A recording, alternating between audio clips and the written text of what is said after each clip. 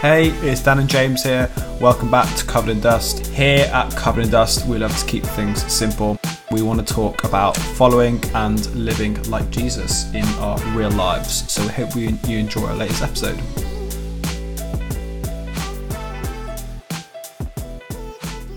Okay, welcome back. This is episode 4, I think. We've had a bit of an isolation break, bit of a break, bit of just a break, really.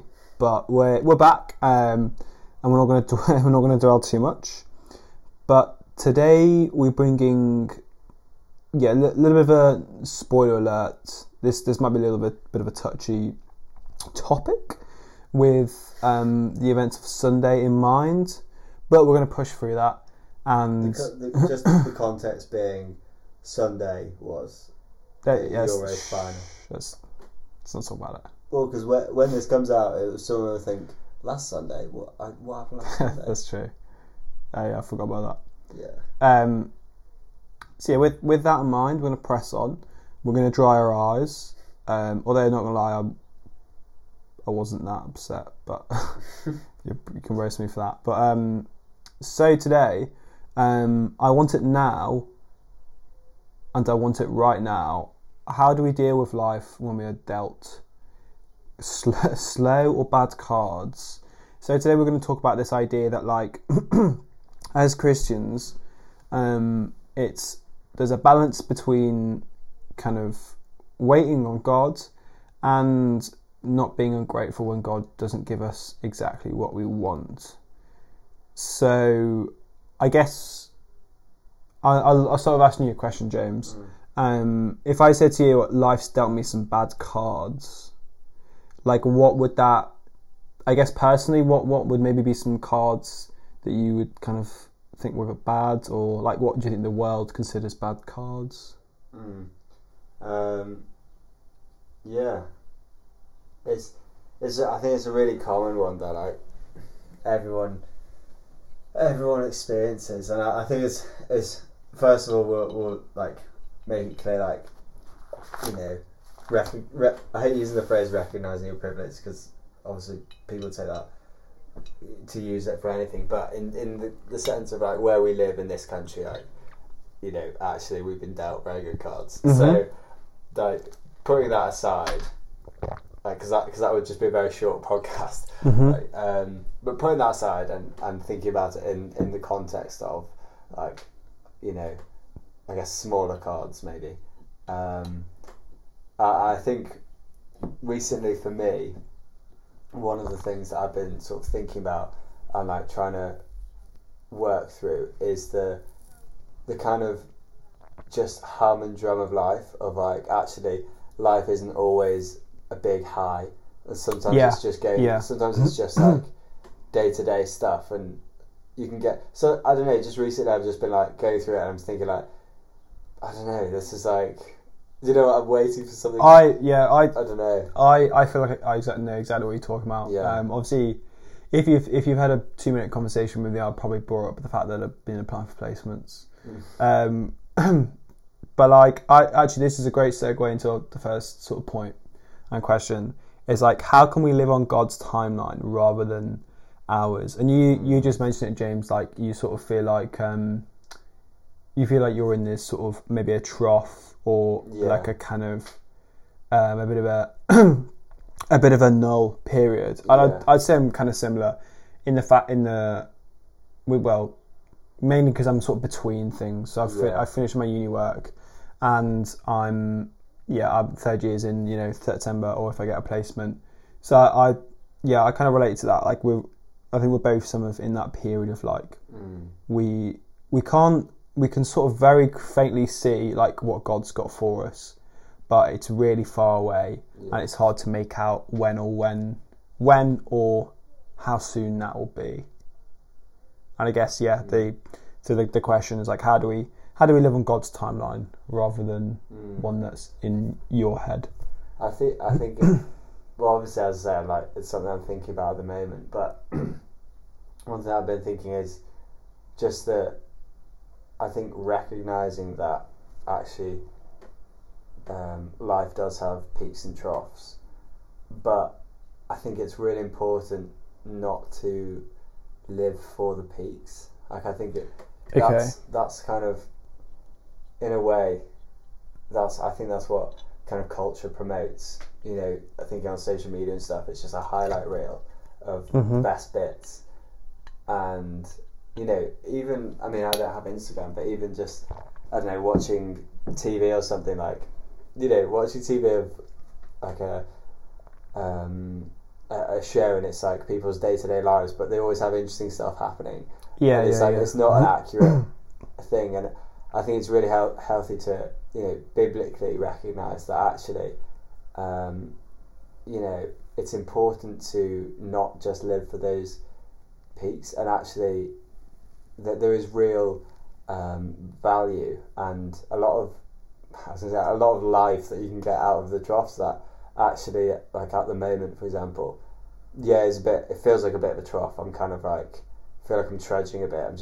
I am trying not to be waiting for the next thing to happen, but it is there that I'm thinking about it. But I'm also like experiencing a lot of God's grace of just actually, when life's a bit slower and I'm kind of perhaps a little bit, you know, potentially bored, I've got time to really like savour God's grace and just like focus on that, in the sense that I don't have anything really exciting going on at the moment, but then I'm looking in the Bible and thinking, actually, hang on a minute, this is actually pretty exciting. Like, and I've been getting excited about, you know, the hope that we have in Jesus and stuff. Yeah. Which I think is contrasted with when you have stuff going on, like good things going on in your life. I'm not saying it's impossible, but I think it's harder to potentially to get that kind of slowed focus and perspective, maybe. Yeah, I think you touched on a couple of things there, but I think it's, like you said, it's really important to have a helpful perspective, and whether that, you know, I mean, I'm kind of guilty of this, of like living for the next like holiday, as it were. I mean, I think we all do that in a respect, but it's so helpful to be able to pick out like the good in the not the life is a holiday or not, but like it's so good to enjoy the parts of your life when you're in the UK when it's raining, kind of thing. And as so kind of silly as that sounds, like why do you need to enjoy that? It's very, the Bible talks a lot about waiting, doesn't it?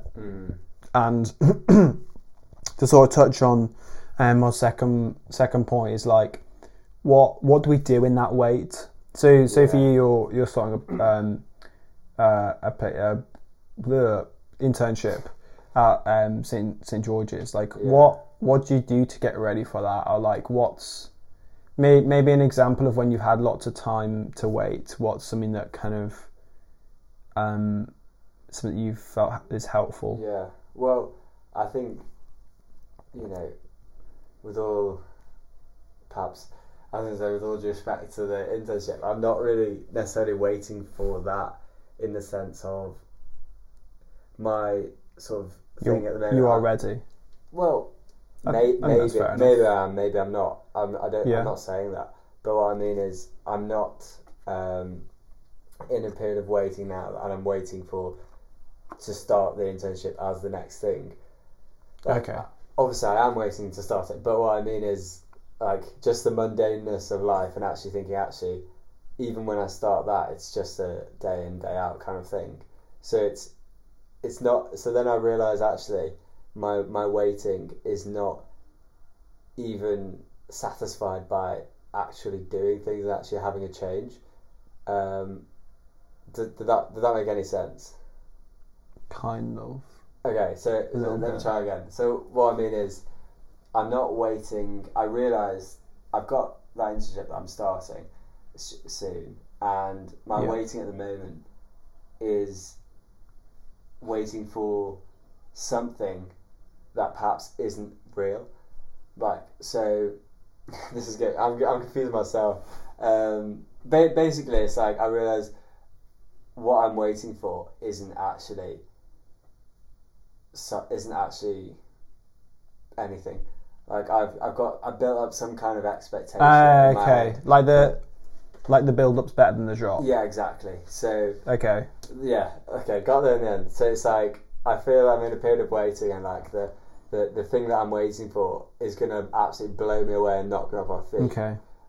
But I realise the problem with that is that probably nothing will, and I'll constantly be in a period of waiting when I don't need to be. And perhaps God doesn't want me to be in a period of waiting at certain points, but because I haven't, made the most of the waiting and realising what they're for, I'm going to miss what he's actually blessing me with because I'm thinking, like, this isn't good enough, I'm waiting for the next thing. Yeah. That was No, I know what you mean. Hyping something up as actually can often make us feel disappointed, and like when we realise that like it wasn't as good as we thought it was, we're kind of left a little bit disappointed, aren't we? And we just coming to the end of this section, but like I guess another point to make is when we're talking about kind of this idea that when we want like God to do, we want God to give us stuff, we want God to like sort our lives out, like how do we deal with kind of life when it actually goes the other way, like it's not. And I think it's really important to talk about that, because like we don't get everything we want, and we shouldn't really, because there'd be a lot of guys with really loud cars, there'd be I don't know, the world wouldn't be a good place if we all got everything we wanted.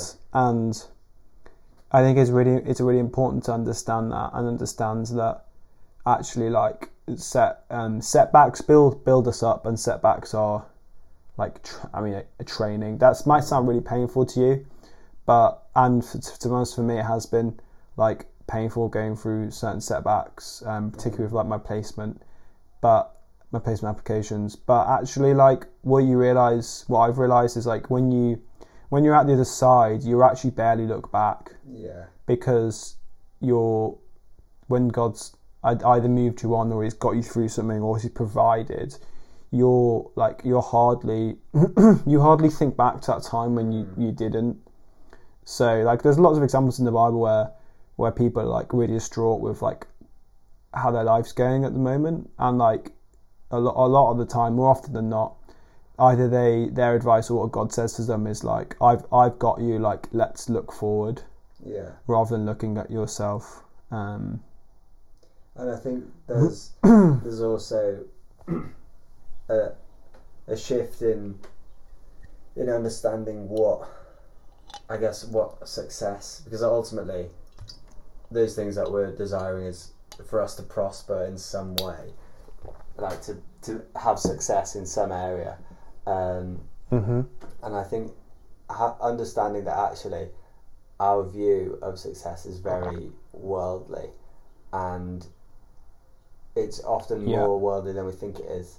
So we sort of pray for things and ask God for things that we think are good, and they might be, but they might not be for us, and we may be really desiring them for reasons that aren't necessarily ungodly, but just aren't godly, if that makes sense. Just like fairly neutral. But I read a quote recently, and it was God gives you everything that you would want if you knew everything He knew.